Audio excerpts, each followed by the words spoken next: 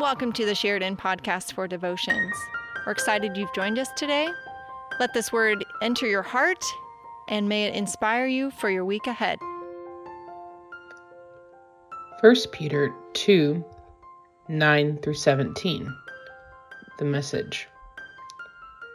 But you are the ones chosen by God, chosen for the high calling of priestly work, chosen to be a holy people, God's instruments to do his work and speak out for him, to tell others of the night and day difference he made for you, from nothing to something, from rejected to accepted.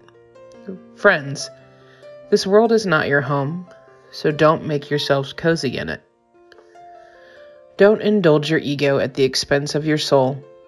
Live an exemplary life in your neighborhood so that your actions will refute their prejudices. Then they'll be won over to God's side and be there to join in the celebration when he arrives. Make the master proud of you by being good citizens. Respect the authorities, whatever their level. They are God's emissaries for keeping order.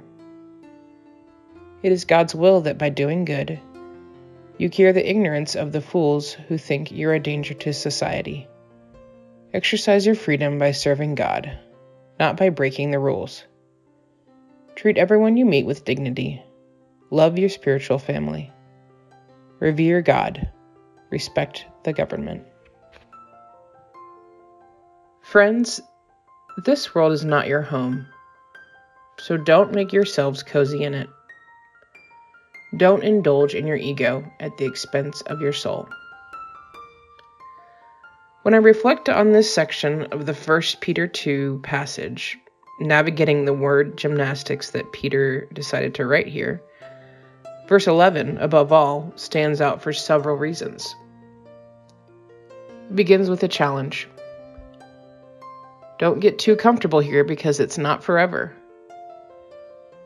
Yet I can't help but examine the juxtaposition of knowing that the current home for my soul is my body, and this body lives in what's known as earth.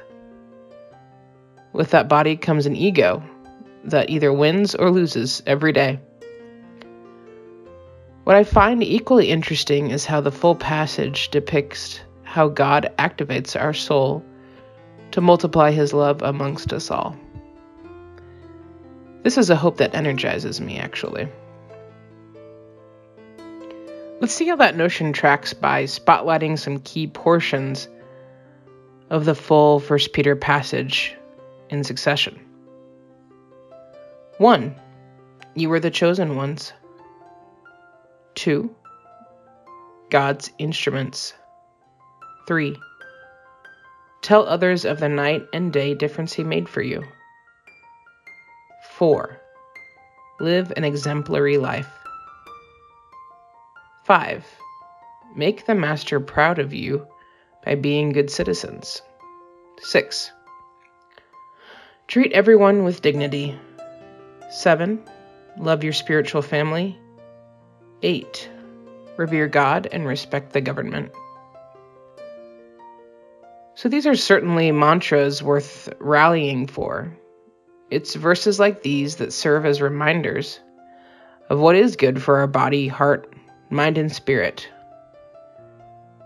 We are worthy of the love that God shares with us, and we can be the conduit of that love to revive and support those around us.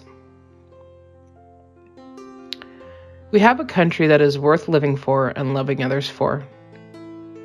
If we don't call this our country, all of us, no matter where we came from or what we look like, then what does our country's soul actually transform into? So this is not meant to be a political statement. It's a statement about unchaining ourselves from unloving actions and making this home on earth right now, a distinct foreshadow of our soul's future home, where we will be in harmony, peace, and love itself. Let us pray. God, where do we turn to when even the words God and country cause us all to wonder about their definitions in this day and age? Please come near to us to show us what this earth home is supposed to look like right now, and how we can build it to reflect the beauty you already see in us. Thank you for listening to us. Thank you for creating us to love. Amen.